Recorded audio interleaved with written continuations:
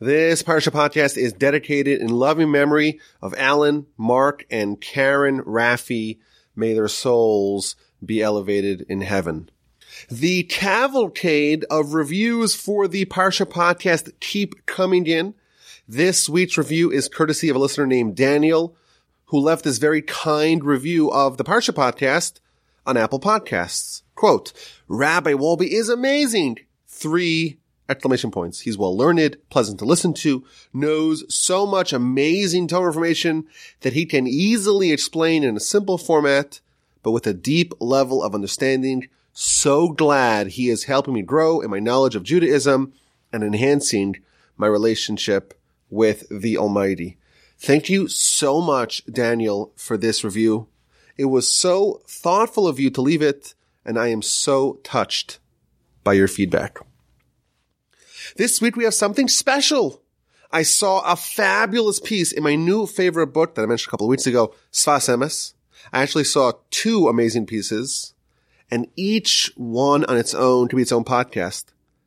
And I toyed with doing both of them. But I decided to spare y'all for that for a few reasons. First of all, I thought the podcast would be a little too long. And second of all, because there is so much meat on the bone in the idea that we're going to share today, that it's enough to focus just on what we're going to talk about today. And of course, I want to save something for next year. This is the 5th year of the Parsha podcast, and please God, the Almighty will give us the strength and the ability to continue doing this for many years. I want to leave something for next year. So here it is. This week is Parshas Acharei and Kedoshim. And this is part of a stretch in the Torah where we're going to have 3 out of 4 weeks are going to be double installments of Parshas. So Parshas Acharei and Kedoshim is our week's Parsha or double Parsha. And in chapter 18 of the book of Leviticus, and this is in the first Parsha, it details a long list of activities and behaviors and abominable acts and sexual crimes and idolatry and child sacrifice that we must not do. And it begins with a preamble that reads as follows. Hashem, spoken Moshe saying, speak to the children of Israel and say to them, I am Hashem your God. Do not perform the practice of the land of Egypt in which you dwelled, and do not perform the practice of the land of Canaan to which I bring you, and do not follow their traditions. Carry out my laws and safeguard my decrees to follow them. I am Hashem your God. You shall observe my decrees and my laws, which man shall carry out and by which he shall live. I am Hashem. These 5 verses, the first 5 verses of chapter 18, they give us this introduction of all the laws that ensue. And it proceeds to delineate all the forbidden relationships and all the forbidden deeds one after another. Now Rashi, with his characteristic eagle-eyed reading of the verse, he notices something really interesting in verse number 3. The verse says, do not perform the practice of the land of Egypt in which you have dwelt, and do not perform the practice of the land of Canaan to which I will bring you, and don't follow their traditions. So Rashi points out that all the things that are going to be described, all these forbidden activities, all these sins, all these transgressions that are going to be described later on in the chapter, that was the practice of the Egyptians. Of course, the Jewish people just left Egypt and just departed from the Egyptians. And it's also the ways of the Canaanites to which the Jewish people are going. Rashi notices it doesn't just say that, it says something more. Do not perform the practice of the land of Egypt in which you dwelled. Those words are extra. Asher yashaftem ba. And do not perform the practice of the land of Canaan to which I will bring you. Asher ani mevi eschem shama. Says Rashi something really interesting. The Egyptians and the Canaanites are the worst nations of all the nations. They're the most morally corrupt, the most sinful of all the nations. But it's not just that. Specifically, the area in Egypt where the Jewish people lived, that contained the worst of the Egyptians. They were the Jewish people's neighbors when the Jewish people lived in Egypt. And then in Canaan in general, along with Egypt, It's the worst nation of all. And the specific area in which the Jewish people are going to live, that contained the worst of all the Canaanites. And therefore the verse says, do not perform the practice of the land of Egypt in which you have dwelt, i.e. the area specifically where you have dwelled, and don't perform the practice of the land of Canaan, to which I will bring you, specifically to the location where you are heading towards. That's what Rashi says here. And it's kind of an amazing idea that the most corrupt and morally deficient nations of the whole world, they were precisely the nations that our people lived in their proximity. And not only that, specifically where we lived, that contained the worst of the worst. That is where the most evil and the most sinful people lived right as neighbors to us. And this, of course, creates a stark contrast. We have our nation armed with Torah and supposed to be at least the most moral and righteous and upstanding of the nations. And we're always going to be placed next to the worst of the worst, the Egyptians and the Canaanites, and not just any ordinary Egyptians or Canaanites. Oh no, the worst of the Egyptians and the worst of the Canaanites, the people that embodied the sins delineated in chapter 18, those are our neighbors. And the Midrash here adds some color to this insight. The Midrash says that the Almighty tells Moshe, go tell the Jewish people, when you were in Egypt, you were akin to a rose amidst thorns. You have a beautiful rose, the most beautiful of all the flowers, and the stem, of course, is covered in thorns. And now, continues God to Moshe to tell the Jewish people, now you're entering the land of Canaan. Again, you should be similar to a rose amidst thorns. And be certain that you do not adopt not the characteristic, not the behavior of the Egyptians, and not the characteristics or the behaviors of the Canaanites. So this is the idea here featured as an introduction to all the forbidden behaviors and relationships and deeds and sins that are delineated in chapter 18. The introduction is, this was the practice of the Egyptians, who were your neighbors, and this is the practice of the Canaanites, who are going to be your neighbors. And the question could be raised, why, indeed, are we always placed near the absolute worst of the worst nation, and the worst sect among those nations? And what is the lesson behind this phenomenon? So I want to read you a piece in the Sfas Emes, and this is characteristically short, 193 words, but as usual, he's just dropping bombs one after another. Each sentence is a new insight, a new idea. I want to read it, go through with it, and then we're going to unpack it, because by my count, there are at least 8 life-changing insights packed into this short piece. And he says that the idea behind this is that always the Jewish people always face resistance. There's always headwinds facing us, challenging us, and stopping us, or preventing us, or creating an obstacle for us to overcome. And that's why we were created, to fix all these places. The Almighty sent us to Egypt because that's where the worst of the worst were, and the Almighty sent us to Canaan because that's where the most morally deficient people are, because we are the ones who are going to fix it. And this is something which is true both on a communal level as it is on an individual level. Just as every individual Jew has no rest, must always be proactive, must always be conquering the next big thing.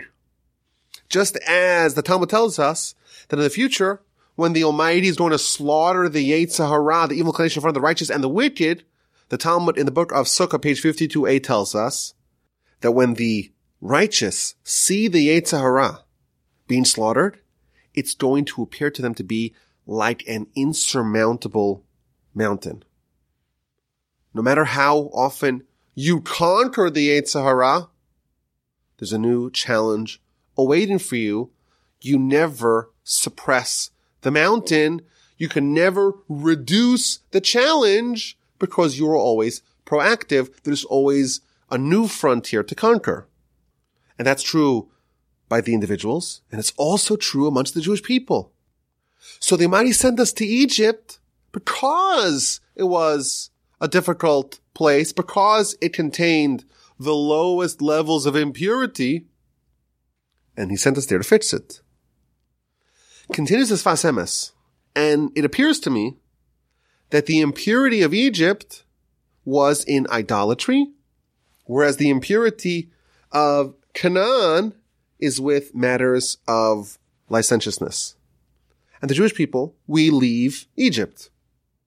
And what happens? On a spiritual level, that is equivalent to us overcoming the great challenge that was living in proximity to the Egyptians. And what happens when we leave? We've overcome this great challenge. Well, that is going to yield a great benefit as a result. And therefore, we leave Egypt, and right away, we get the Torah. The Torah is like the reward for the overcoming, for the successful conquest, the spiritual conquest of perfecting or fixing the flaws, the maladies that were present in the land of Egypt. We conquered that goal. We achieved that mission. And the Almighty says, okay, here's your reward. Here's Torah. And then we get to Canaan, and we're successful or moderately successful in that conquest. And we earn the land of Israel, and we earn the Holy Temple. And then he points out that the conquest of Egypt was a complete and permanent one, while the conquest of Canaan was incomplete. In fact, if you look at the book of Joshua and the book of Judges, they didn't fully conquer Canaan. There were some pockets of resistance that remained, and that's indicative on a spiritual level that the mission, the mission Canaan, so to speak, to perfect it from its flaws, that was not completed. Whereas the mission of Egypt, whatever we needed to accomplish in Egypt, it was done in totality. It was done by Moshe, and therefore the gift, so to speak, that we get as a result of Egypt, because the conquest of Egypt was complete, therefore the gift was also complete and was also permanent, and it endured.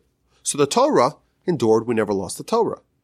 Whereas the conquest of Canaan, that mission was not completely finished, and therefore the temple that we got as a result, it was not permanent either.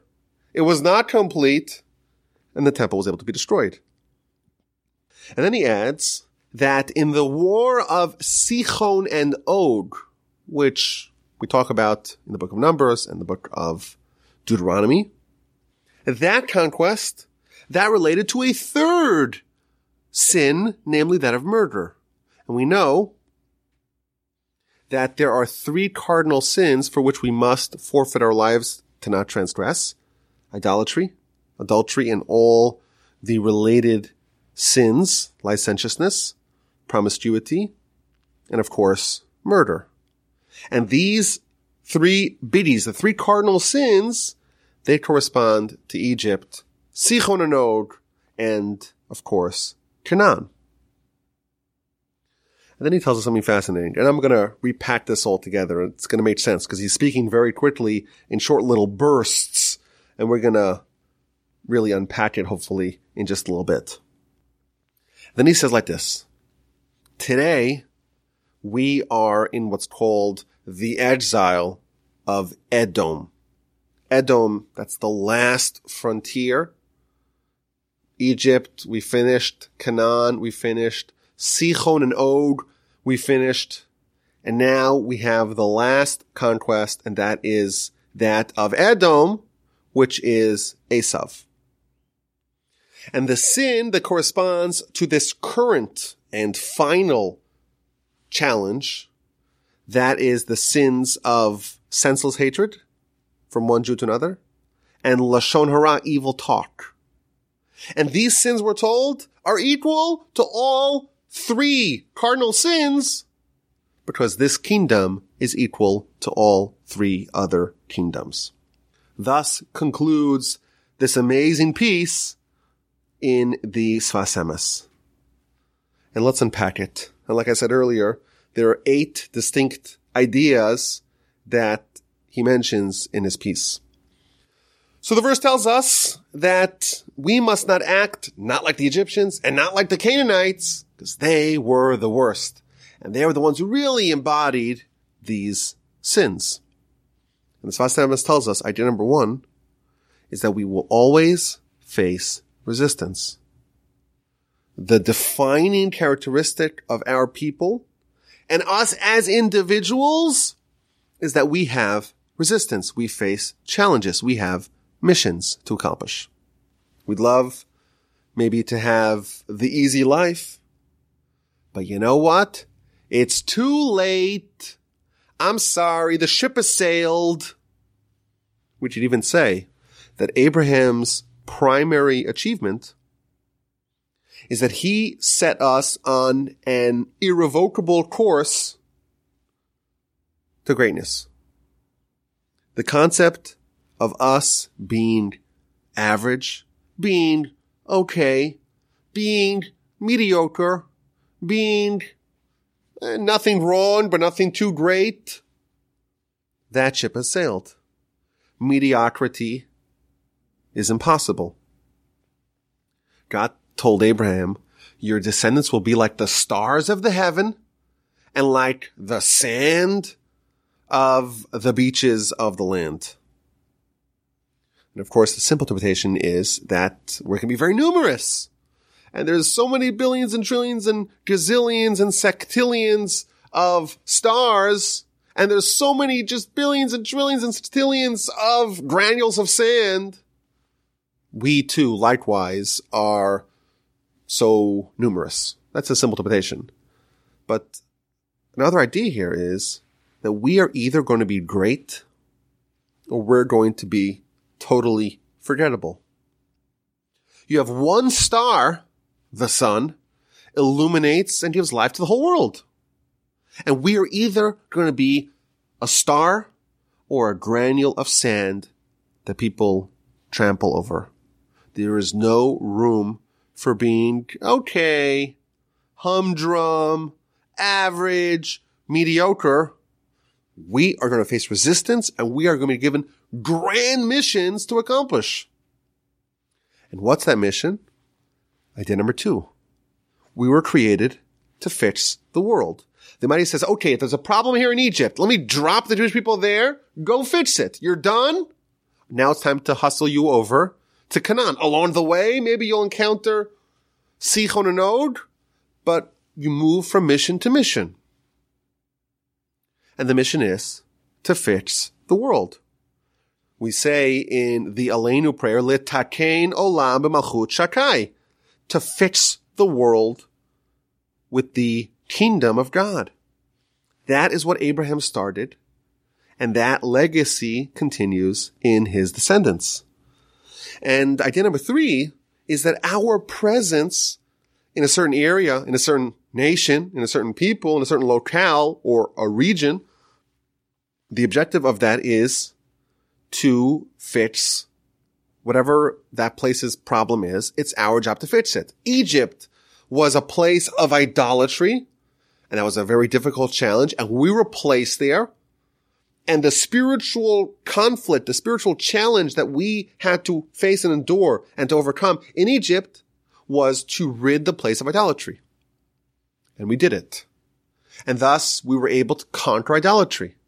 And we were given Torah as a gift, as a payoff once we left Egypt. This is a really intriguing idea. We know that the Jewish people remained an independent people in Egypt. We've spoken about this in the past. They didn't change their names. They didn't change their clothing. They remained distinct. Yet we're told that the Jewish people were sent to Egypt and they fixed Egypt. Egypt had a fundamental spiritual flaw, and we came and we remedied it. How exactly did our presence change things? It's not like we interacted with them or we assimilated into them and changed them from within. What is the mechanism, if you will, of us being in a certain place and changing things? This, of course, is an interesting question to ponder. And the Kabbalists talk about the concept of gathering sparks, cleaning it up and moving on, whatever that means. As everyone knows here, I don't really know anything about Kabbalah. We just talk about a very superficial surface level. But I think one of the ideas here is that we have no idea what happens when we improve ourselves. What happens when a human says, I want to get closer to God. I want to focus on my soul. I want to do good and improve and fix. One person can drag the whole world with them. We could be a star. How many stars does planet Earth need to have light and to have vitality and to have warmth? Only one. The Jewish people were told that we could be a star. You could be a star, and one person can change the entire world.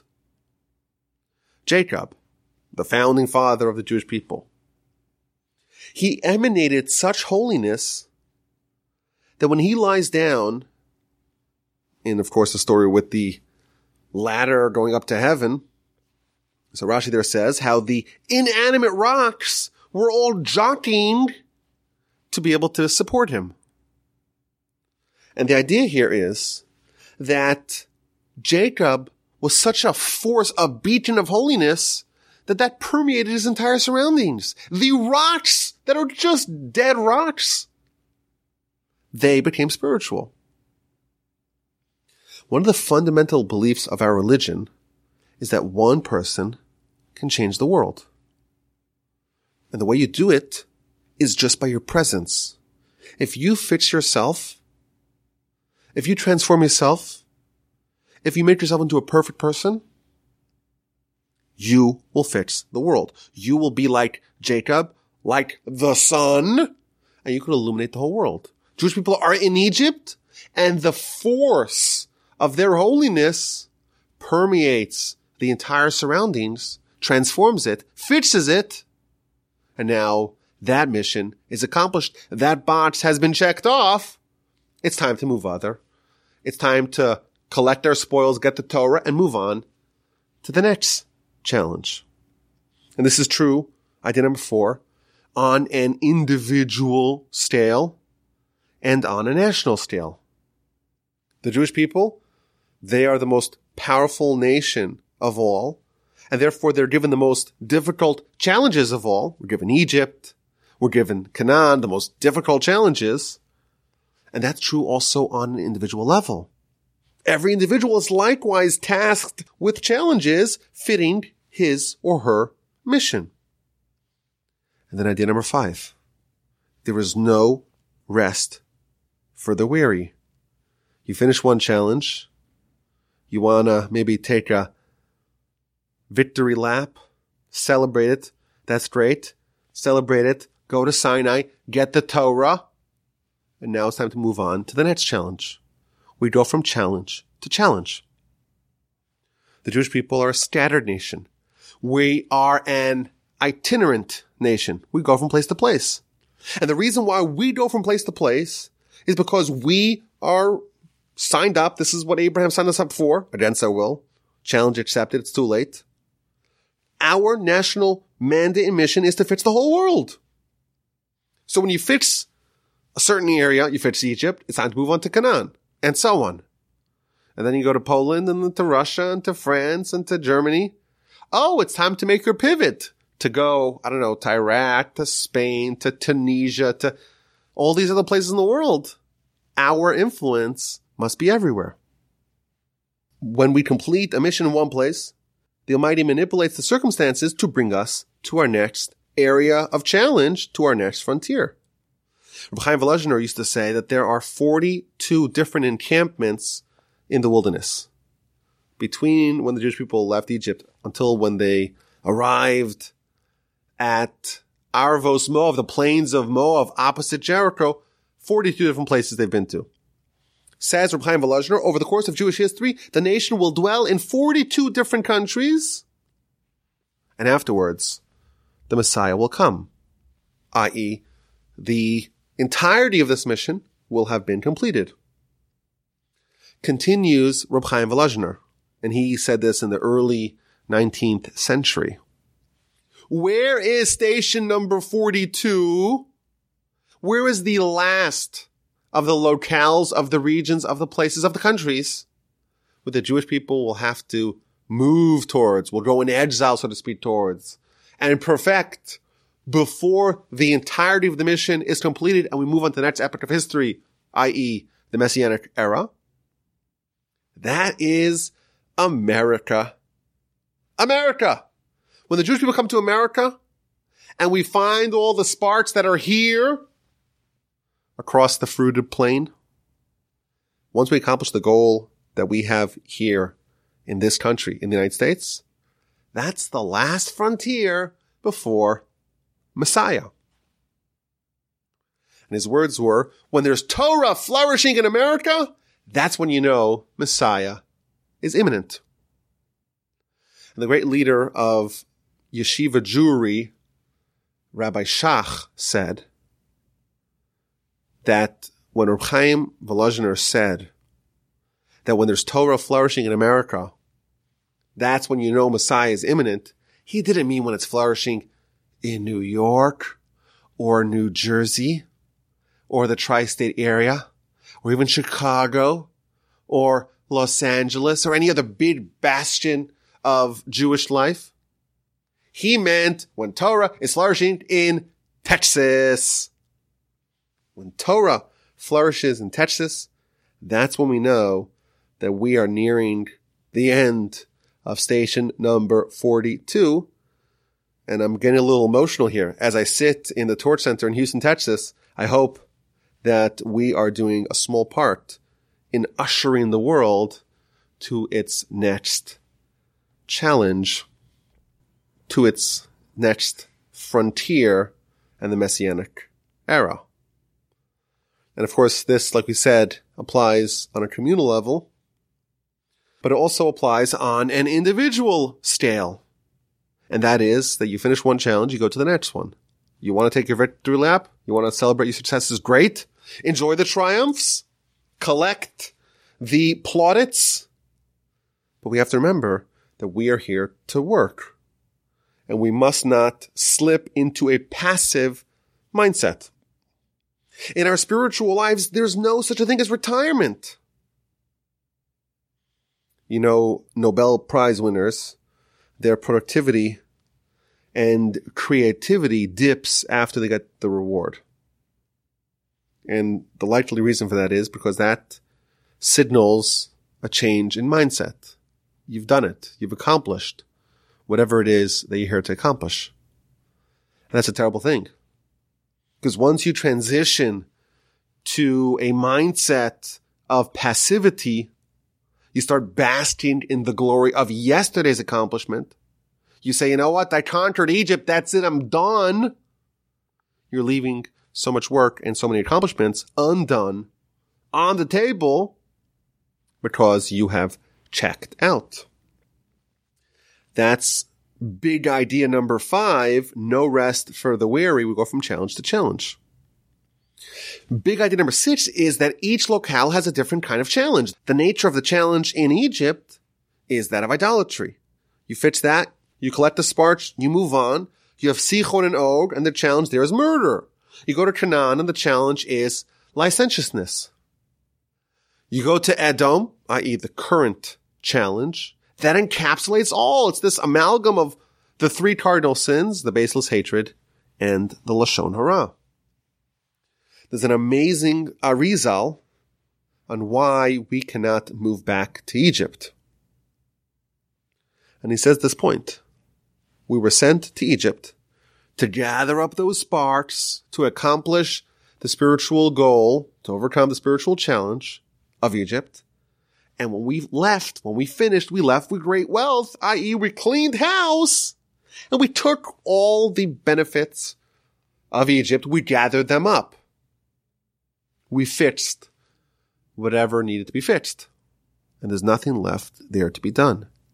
And therefore, says the Arizal, we were commanded to never return to Egypt because a Jew doesn't belong there.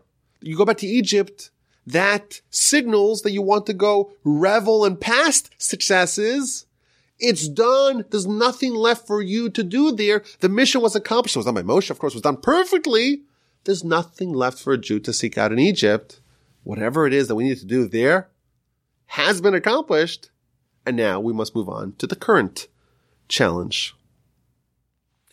Concludes the Arizal when the Jewish people gather the sparks, which we translate as fix the problems of all 70 nations. Then we arrive at the Messianic era and we transition to the next epoch of history.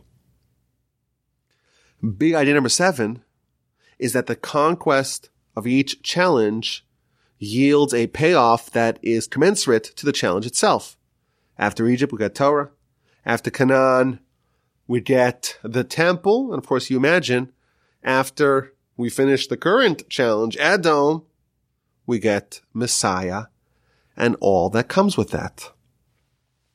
And finally, idea number 8 is that the conquest of Egypt under Moshe was total, and therefore it was complete. It was permanent. We mustn't go back there. And this is an important motif that we see in many places in Jewish philosophy, that whatever Moshe did was complete. He gave us the Torah. He brought the Torah down from heaven. The Torah will never be forgotten. He built the Mishkan, or he oversaw the construction of the Mishkan.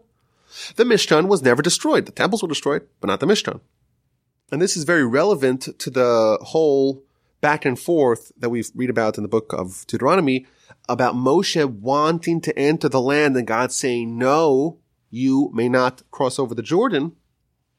One of the central components of that equation is the fact that whatever Moshe did was complete and permanent. And thus, had Moshe led the conquest of Canaan, the Jewish people would never lose it. And that was something that the Almighty said cannot happen, because there's going to come a point in time where the Jewish people are not going to deserve it, and it's going to be the right thing for them to be exiled from the land. But if they conquer the land under you, everything that you do is complete and permanent, and they'll never be able to lose it. What a fantastic piece. Again, I'm developing such an affinity for this book, for the Sfas Emes. Every piece is just jam-packed with gold. And there's no fat on the bone, as we say. It's just amazing. And it's written so tersely, so succinctly, just an absolute pleasure. So what's the lesson for us? I think the lesson is that this is really the story of the Jewish people at large, but it's also the life of every individual. The Jewish people are placed with the Egyptians the worst, the Canaanites the worst, because that is a challenge that you could do. The greater your capacity, the greater the challenge that you will be given. The Talmud tells us, this is in the same place in the Talmud that we mentioned earlier, the book of Sukkah, page 52a, Kol hagadol mechavero yitzro gadol himenu. Whoever is greater than his fellow has a greater yetzer hara. The greater you are, the more potential that you have, the greater the challenges that you are going to be given. As Jews, we know that we are Navy SEALs. We are the Almighty's all-stars. The most difficult missions are given to us. You have hard challenges, but that's precisely because you were designated and designed to be great. This reminds me of the great JFK speech in Houston, where he said, "We choose to go to the moon in this decade and to do other things, not because they are easy, but because they are hard. Forgive my Boston accent. Because that goal will serve to organize and measure the best of our energies and skills. Big ambitions, big dreams, big accomplishments must pass through the crucible of big challenges, of stiff resistance. Putting a man on the moon is hard. But our nation has an even more ambitious goal to fix the entire world, to fill the world with knowledge of God as water fills the seabed, to bring about a time of universal righteousness and kindness and piety, to make the whole world testify to God's existence and omnipotence. That's way harder than landing someone on the moon, or Mars for that matter. That's a big challenge!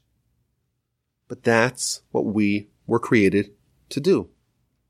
And we are given that challenge because we can do it. And that's a national mission. But each one of us individually, we have a slice of that collective national mission. A small portion of it is given to us as individuals. But even a small sliver of that gargantuan goal is enormous. How can we do it? The answer, of course, is the Almighty gave us the manual called Torah and Mitzvos, and that's how we do it. It's a very rigorous and demanding manual. It's a very difficult way of life, but our mission is really big. And like JFK said, we don't choose to do it because it's easy. We chose to do it because it's hard. That was even a worse imitation. Forgive that. It's hard. And that's why we were given it. But we must be encouraged by the knowledge that to the degree of the effort and to the degree of the challenge, that is the degree of the path that comes afterwards. Had we not been through the crucible of Egypt, there's no way to get the greatest gift of all. We would not have gotten the Torah. And when you finish one challenge, you move on to the next one. Our mission ends when we turn in the keys after 100 years, after 120 years, after 150 years in this world. That's when we're done. It's hard. Congratulations. The Almighty believes in you and gave you the most difficult of challenges. It seems insurmountable. That is the greatest testament that you have been endowed with unusual, uncommon abilities. Greater people are given bigger problems and bigger challenges. The best detectives are put in the most difficult cases. If you have a difficult problem, if your mission seems to be particularly difficult, you must know for sure that you are extremely gifted and that the Almighty expects a great deal of you. Good luck with your mission. Okay, let's get to this week's A and Q. Answers and questions. And here is this week's question. Chapter 18, the aforementioned chapter 18, tells us about a very long list of forbidden relationships that are prohibited. These are the ways of the Canaanites. These are immoral, improper, prohibited for us.